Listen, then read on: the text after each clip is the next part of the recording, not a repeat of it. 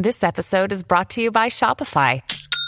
Forget the frustration of picking commerce platforms when you switch your business to Shopify, the global commerce platform that supercharges your selling wherever you sell. With Shopify, you'll harness the same intuitive features, trusted apps, and powerful analytics used by the world's leading brands. Sign up today for your $1 per month trial period at shopify.com/tech, all lowercase. That's shopify.com/tech. Hi, it's David Averin, and welcome to the Why Customers Leave podcast. We all know that innovation is happening at light speed. New technologies that allow for better and faster ways of connecting with customers and expediting transactions. But one of the biggest challenges that innovators face in bringing new technology to market is that too often new tech doesn't play nice with old tech. Well, my guest today is using AI and low code to bring new technologies to industry 17 times faster than traditional approaches.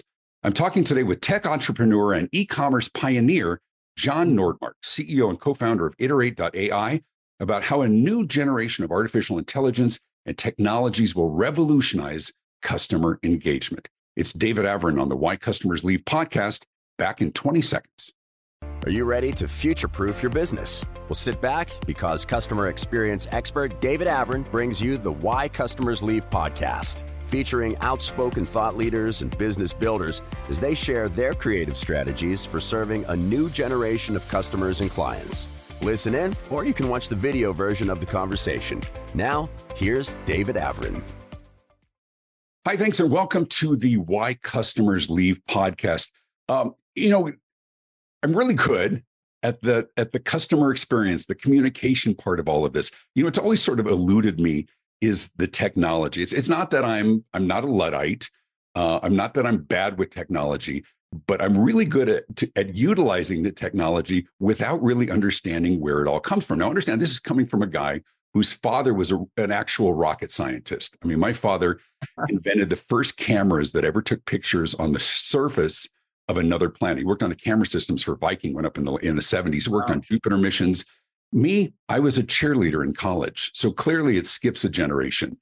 But what I like to do is surround myself with people who really understand the technologies and the methodologies behind the capabilities. And so I'm excited to talk to a friend of mine today. And I've admission, I've known him from way back because our kids were in preschool together. But at the time, he was the CEO of one of the biggest early e-commerce giants, eBags. And so I'll do a quick introduction, and then we'll officially say, I know I'm sort of rambling at the beginning. But John Nordmark is the co-founder and CEO of Iterate.ai. He was also the co-founder and CEO of eBags for 10 years as CEO from 2001 to 2008. They sold almost $1.75 billion worth of bags and luggage. And it was one of the early days. And what was interesting is part of the background, and maybe he'll tell us about that as well. He's working at Samsonite. He had an idea to do this. They said, no thanks. So he went and did it himself. And ultimately, Samsonite bought him for over $100 billion. So one of those great success stories. But he's taken that success and he's helped other technology startups and others to bring their products to market. And in doing so, has developed some amazing software. We're going to talk about that as well. So a quick welcome to John Nordmark. Thanks for being with us on the show. Thank you, David. And I love the story. I'm a little bit like you, by the way. I don't write the code, but I admire the people that do. And I feel like I'm an interpreter of their stories. Yeah, but you know what you want to accomplish, and fortunate for all of us is there are some wicked smart people in the world, and the key is they're all over the world, aren't they? Yeah. Oh yeah. Like we have them in Sri Lanka and India, in Silicon Valley, in Colorado. They are all over the world. So talk to us real quickly, just a little bit about your background and what happened with eBags and what you learned during all of that, and what led you to working with technology startups and sort of creating that software that created that go-between and the problems that you're solving today. Give us a little bit of background. Well, at eBags, we were known as an early adopter of technology. So we were one of the first online retailers to become profitable. We did it during the dot bomb, like in 2001. Business Week recognized us, Amazon, Overstock, and Blue Nile as the first four that really made it. And but we did it by experimenting. And it was all due to kind of the combination of the creative thinking that the merchants and marketers brought to the table, as well as the creative thinking from the technologists. But the technologist people, their ability to kind of invent methods that we wanted to experiment with. So one of the things we wrote early on at eBags was a A/B split test platform. And it was a guy named Val Augustino. He was a young engineer, probably 26 years old. He came to my office late one night and he said, I think I know how to save the company, because that's what we were trying to figure out how to do. Like, Sure. Become profitable. It was either become profitable or die. We either move from being a venture to a business, or we die. And so I asked Val, what is it, that'll make us profitable? And he said, like, you're a marketer, David. Yeah. When you send one letter to a customer with one headline, and to a similar customer, you send a different headline, and you measure which one does the best. He said, what if we could do that with our website, like on every page? And I said, we could do that? And he said, I think we could. And so I said, how? And he said, well, if you give me 3 weeks, I think I could write the software. So I said, oh my gosh, go home and don't come back, like, until it's done. I don't remember if he came back to work or not, but he did write the software, and we became an A/B split test machine. So we probably did, I don't know, like 1,000 tests, and we were able to move the conversion rate on our website, the people that come to the website and buy as a percentage, every time, from about 0.7% when we started to, on a monthly basis, 13% on a daily basis. About 5, 6. So how do you do that? I mean, I think we're familiar with the concept of A/B testing, right? You send a couple of different ones, measure which one works, devote your resources that direction. How do you do it on a website? Is it that every time they go, they're seeing a different website or do you have, tell us how you did that. Let's say you and me are lookalikes. And we know that, when you come in, we're able to measure, like, where you come from. Are you coming through an affiliate site? Are you coming through Google? Are you coming coming directly? We segment all that traffic out, and then you will get a different, and it's always very contained, scientifically, like, maybe all we're testing is how many pictures you see. And that was one of the tests we did. Is it okay to show 4 pictures, or do you need to do 7? Or, how does a video impact the sales? Right. You might get a video and I don't, but it's all controlled like that. And then we're able to measure, and it usually took, it depends on, you got to do it scientifically. So you got to wait for a certain amount of traffic to come in. Make it statistically valid. Yeah. Right. And we were able to determine way early on, you had to have like 7 pictures, or I think that was the number. You couldn't do it with 4 or 5. And this was important to us because it costs more money to shoot more pictures. We did all the photography in-house. We had a photo machine, basically, right. a production line of photography with real photographers at bays. And so the fewer photos we shot, the less money it cost us. But we realized to get a high conversion rate, you need 7 photos.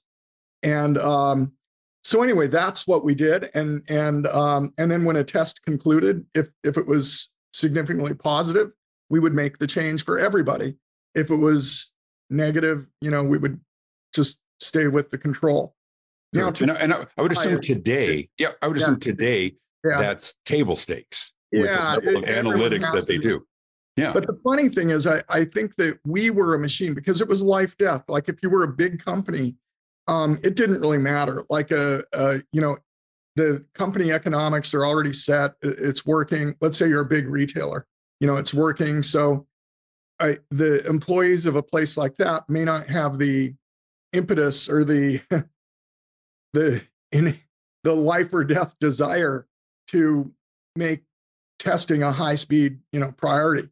Sure. And at eBags, though, we had to, because if we didn't make it work, we all lost our jobs. Well, you talked about sort of, this was in the .com bust time. Yeah. Very few were profitable because, of course, the mindset had changed from the goal, the measurement being clicks to actually being sales that drove profitability. What a concept. But it was such a false premise in the early days that there were very few that really had mastered that connection between sales and profitability. Yeah, and it was, I remember there were so many metrics because we could measure so many things. And I mean, it sounds so basic today, but we sat Right. down. I can remember many discussions or what are the 5 things we really need to pay attention to. Gross margin was one, which is obvious, I guess, to most people today, but back then it wasn't. I mean, and that's evident by the failure rate of all the, tons of startups that Absolutely. imploded back in those days. But it was stuff like gross margin, not really revenue, but the gross margin we produced. The conversion rate was mission critical, and so everything we did was to try to improve the conversion rate relative to the gross margin, and and gradually, but relatively fast, we were able to get there. And I remember in the beginning, we were selling for every $1 of revenue we were getting, we were spending like $2. Right. And as was was true with many in the Yeah. day, but it was that acceptable losses. Early days, Amazon was very much like that as well. Yeah. And for us, $1 in revenue was really 30 cents in gross margin. So it would be like, for every $2 we're spending in marketing, we'd get 30 cents in gross margin. And Right. that's the recipe for implosion. Right. And but within 2 years, we got it down to, I mean, we had $13 in revenue for every $1 in market or $2 in marketing spend. And that's how we lived. And that's how we became profitable. But it was like, it was just methodically going after that. And that required many tests. Like we were a testing machine. Yeah. And, and I learned during that, David, too, that it didn't matter where you went to school, how smart you were, you couldn't predict what a consumer was going to do. The only way to do it was through testing. And we used to run tests, like not bets, but we'd all bet like, who's going to win this test? Is it going to be A or B? And it didn't matter, again, like your background, you couldn't pick. So I always told people, I know this, like I'm going to give you an opinion, but I know I'm only right half the time. Right. So right. Well, it's the old line with marketing. Like we know half our dollars are wasted. We just don't know which half. The difference is today they do. So talk to me about your learning coming from that made you, let's be honest, sought after as a mentor for others as well, and how that brought you to tech startups and some of those entities. Well, I was lucky, and I think I've been lucky many times in my life. And because eBags worked, and we raised money from pretty famous venture capitalists back in the day. Right. People looked at my company and me as knowing what we were doing. And I think that's how I became a mentor. I've mentored probably hundreds. That's literally the number, like, of startups and entrepreneurs and all over the world. And but all that is based on is just a lot of experience. And I know this, I'm a way better mentor today than I probably was back when people sought me early on. Yeah, I think a lot of us look that way. But it also brought you to a place of recognizing what was missing in this ecosystem of entrepreneurs and tech entrepreneurs. Talk to us about, connect that, because I want to talk about iterate.ai as well. Talk to me about what you were doing, what you realized was a deficiency in the system, and how you set about addressing that. Well, eBags, again, it was recognized as being one of the early adopters of technologies from other companies a lot. And, we were a retailer, an online retailer, but we used many solutions that were built by other startups that would help improve conversion rates. We were always seeking companies that could find traffic, conversion rates, whatever it was. And so because of that, I became really intrigued by companies that built really interesting technologies. And, one was called Live Clicker. It was just a way to do video on product detail pages. I became very close friends with the founders of that company and always admired what they were doing. Another one was called Endeca by Steve Papa, who sold his company for over $1 billion to Endeca. But it was navigation software. It's like unsexy. No one would know the name, but it was just so intriguing to me. And we were able to, identify that it improved conversion rates. Another one was Omniture, which it went public and Adobe bought it. But it was, anyway, these people at these companies taught me how technology can really improve businesses and make them, turn them from ventures into businesses. And that's why when I was done with eBags, I sought people that could build software.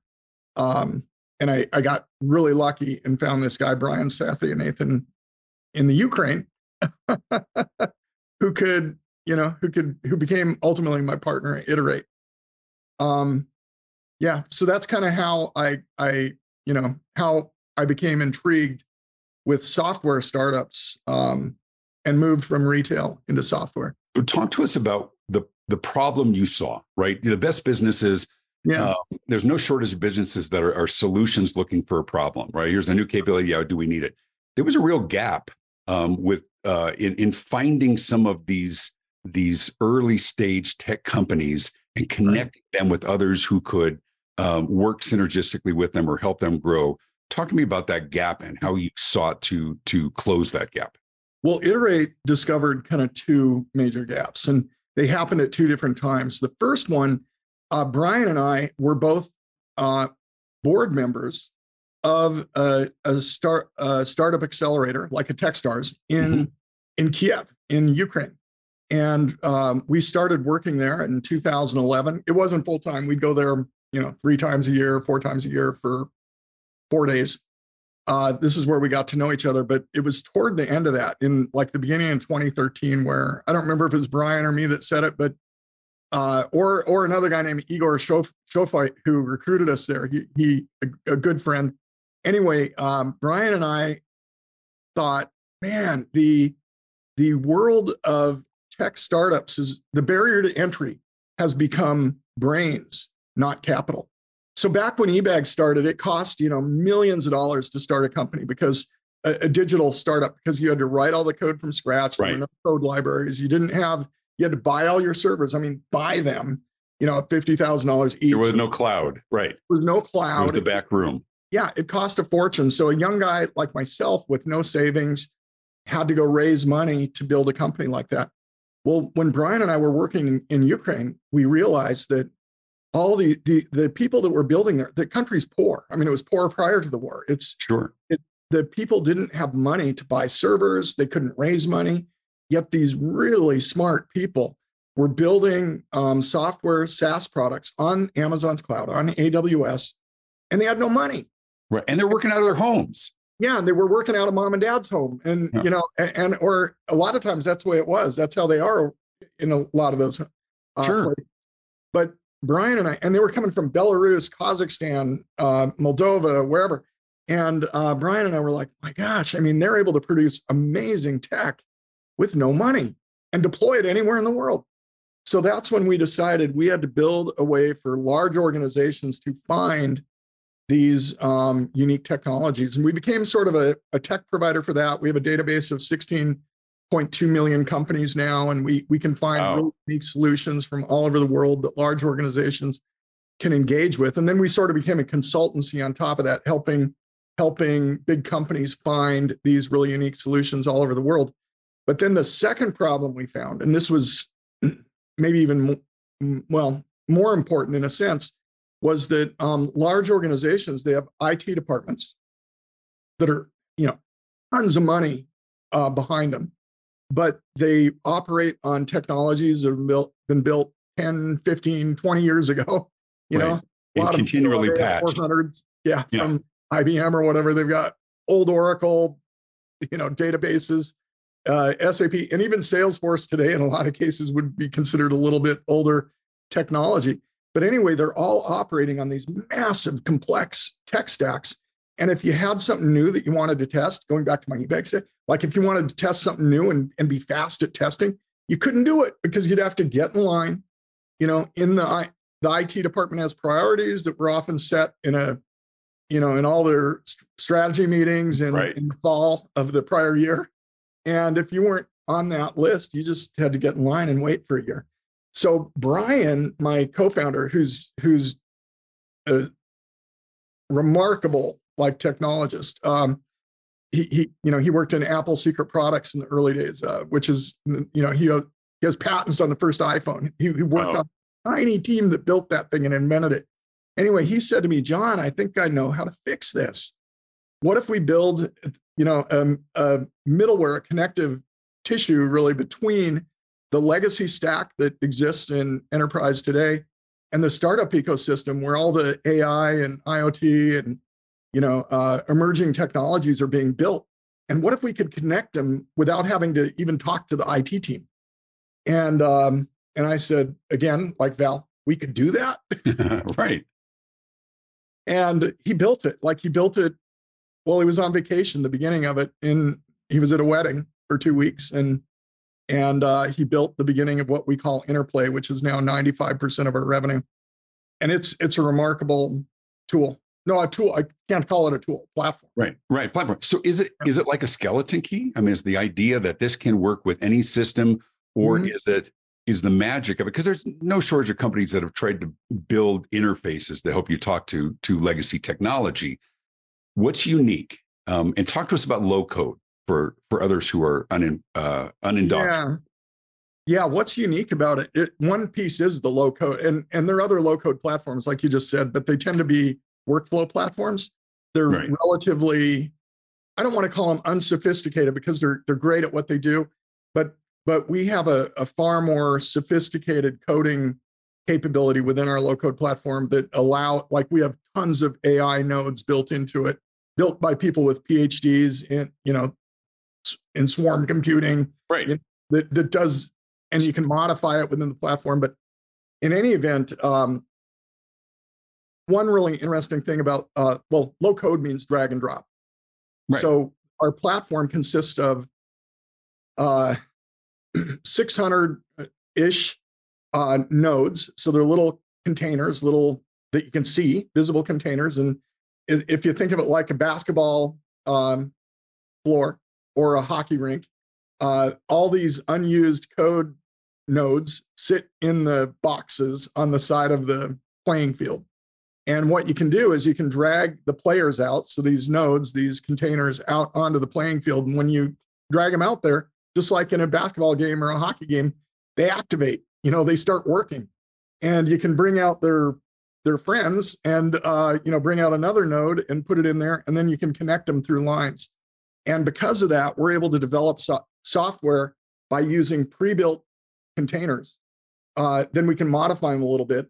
But then and because of that, we can move at just an incredible speed. So an example of that, we were working with a $60 billion company that does convenience store fuel type sale.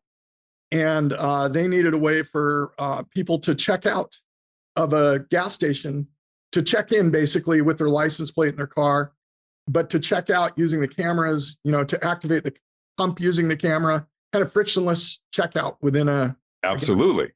Yeah. And we built the whole thing in 3 weeks.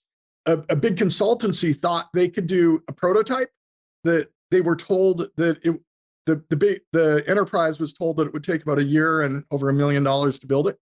And we built the whole thing in 3 weeks for $75,000. And it's now operating in like 4,000 edge locations over in Europe. That's what low code does. Yeah. Well, and it's amazing because as I sort of said in the introduction, and as I've reviewed the site and looking at how this applies, as you had said, there's no shortage of brain power around the world, but there are gaps in the system that create delay, that create friction, that create right. And so somebody's got a great new technology, a new capability that organizations can tap into.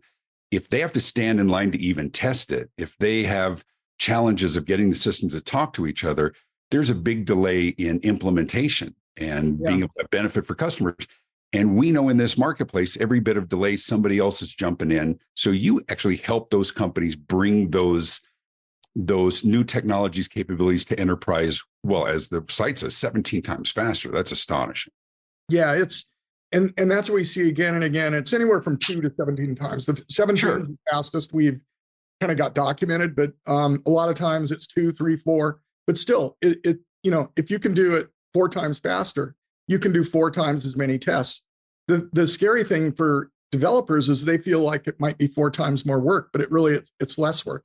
It's kind of like the Chat GPT that's coming out today, where we're actually seeing the same thing. We're now able to create nodes on our website it used to take 6 to 8 hours per person per node.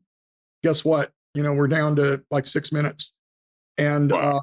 if we need, it's just, everything is becoming more accessible. But on the speed, even with the checkout, like in that store, what you have to be able to do, like at a convenience store, you have to be able to recognize the car within milliseconds, not 3 seconds, 4 seconds. Right. You have to be able to turn the pump on in milliseconds using the cameras, basically, to detect in milliseconds, not 3-4 seconds. You have to be able to process the payment also really fast. And in order to do that, we've had to do a lot of really interesting tech work behind the scenes at a kernel level, where we're modifying, code at the ones and zeros operating system level. And so that we can do 2 things. One, operate on an edge instance, do an AI on an edge instance. That means in the store, not on the Amazon cloud or Google cloud. So that's really unique about our platform. We're one of the only in the world that we think can do that. We're partnering with NVIDIA, because of those capabilities. And then we've got patents on an ability to process data in a parallel way, where you have parallel processing happening, which makes it incredibly fast too. And the people that invented that are the guys out of Apple, the secret product guys. Yeah. So it takes some real tech to create these experiences that are okay or not okay, but better for the consumer.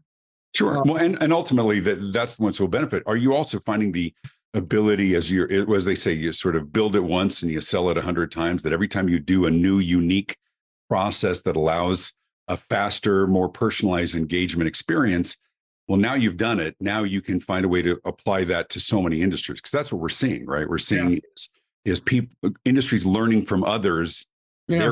They're able to track that. They're able to give visibility. How does that apply to our industry? Well, if you look at our website, you're so right, David, because we can build a technology for the banking industry, let's just say, in Asia, and it can apply to retailers in the United States. And an example, and you can see that on our website. I've talked to investors, and we have very few investors, no professional investors outside of a strategic. A nice position to be in early on. An amazing position to be in, and because it allows us to be nimble. But I've talked to venture capitalists who've said, we think you're in too many industries. And I'm like, sorry, we're going to keep going into more. I have no interest in talking to you anymore. Like, you're too old school, right. And the thing is, we're a platform that can serve many, many industries. So we're able to do extraction of data out of paper documents and do classification, like on the fly using AI. We're able to find fraud.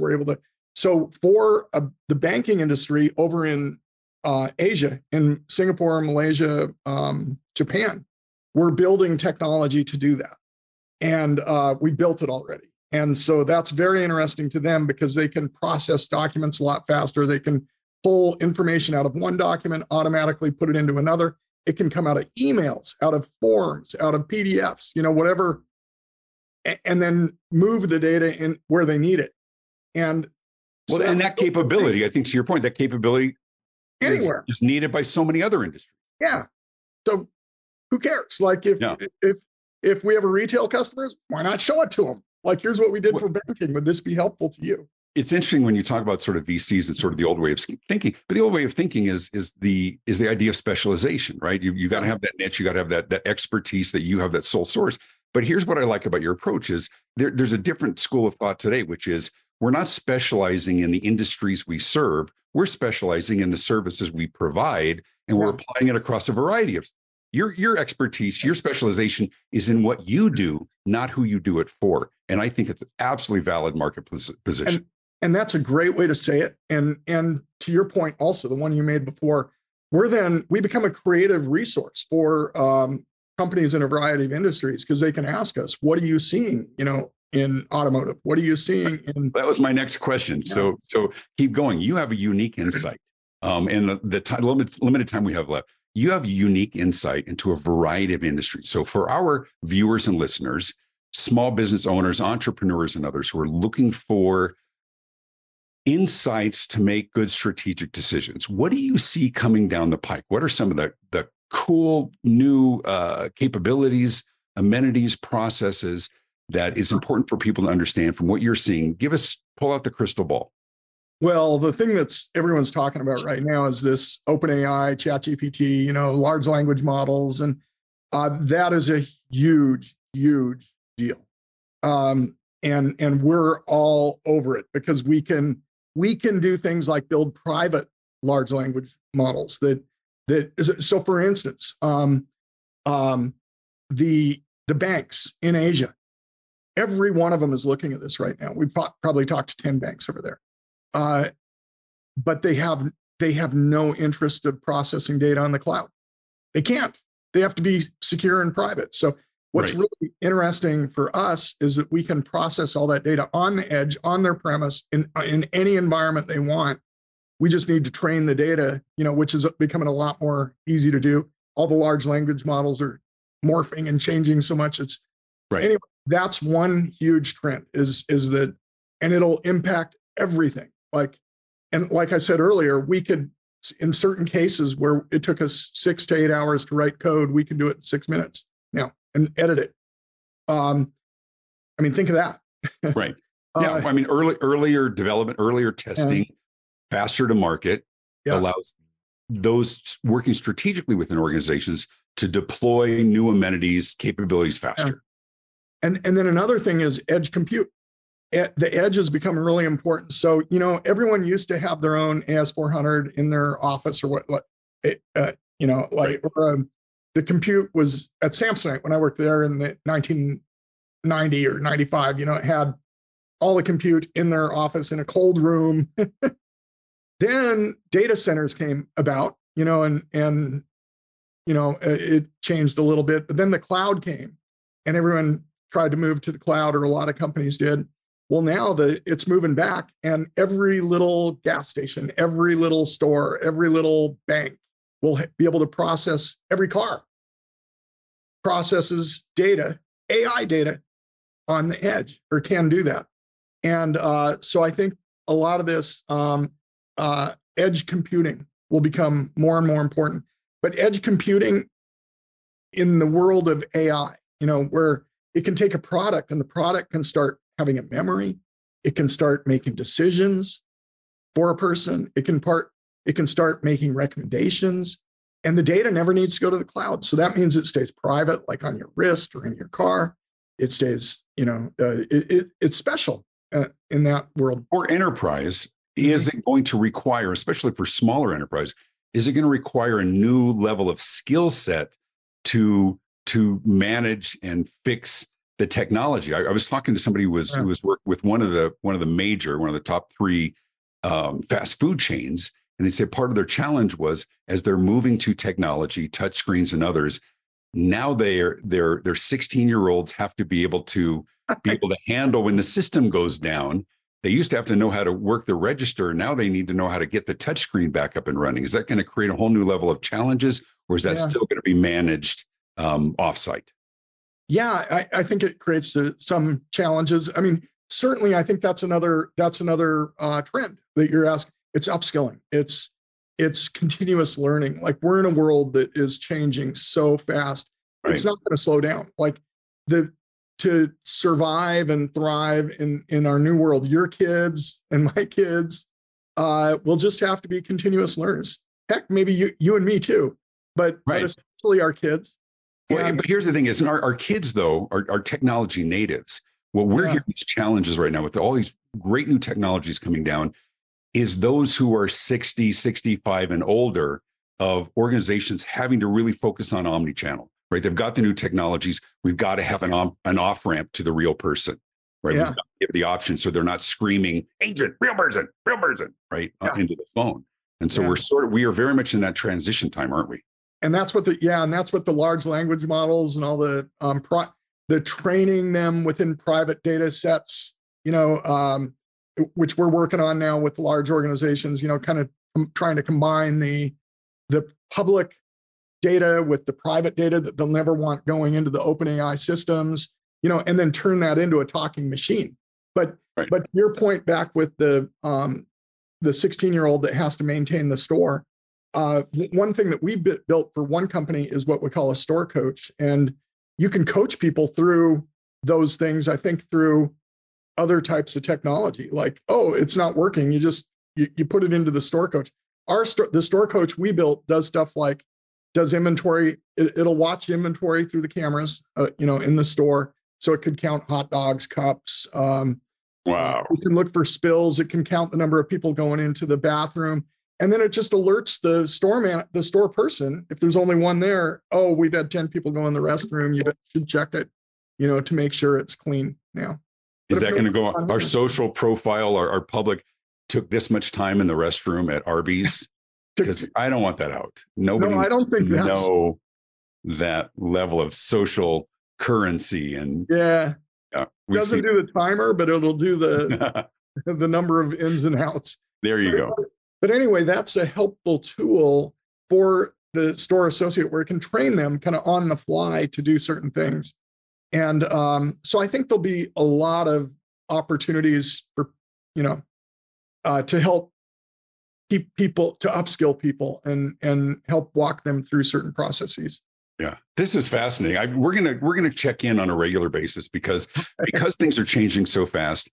And for anybody who goes to the website, you can see the names of some of the very big companies and organizations that they work with, the ones who look to you to help them bridge that gap and create those faster adoptions and technology integrations. Real quickly, if people want to get in touch with you, once again, talking to John Nordmark from iterate.ai, how do people learn more about you and the organization and get in touch with you? Yeah, an easy way is just on LinkedIn. I look at that regularly, but it's John, Jon, at iterate.ai. Just email me too. Outstanding. This is so cool. It's like I said, we're gonna touch base later on and keep everybody up to date on the latest changes. I will remind everybody, hang on, by the way, we'll talk on the other side. Okay. You can pick up a copy of my new book, which is here somewhere. There it is. It's called The Morning Huddle, why powerful customer experience conversations to wake you up and shake you up and win more business. In fact, all of my books are available on Amazon, most of them in audiobook as well. Be sure to click to like this podcast, subscribe, and click the little bell. You'll get notification of new episodes, and be sure to leave a comment below. And once again, click the little bell icon as well. You can learn more about my keynote speaking and consulting at davidavrin.com. Thanks for tuning in to the Why Customers Leave podcast. Remember to leave a comment, and a big thanks to my guest, John Nordmark. I'm David Avrin. Be good.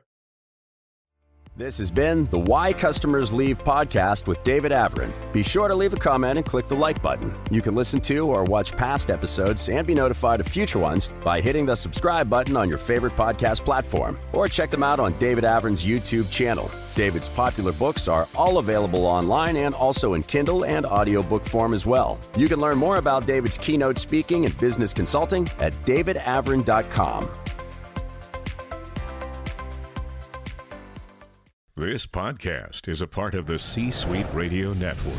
For more top business podcasts, visit c-suiteradio.com.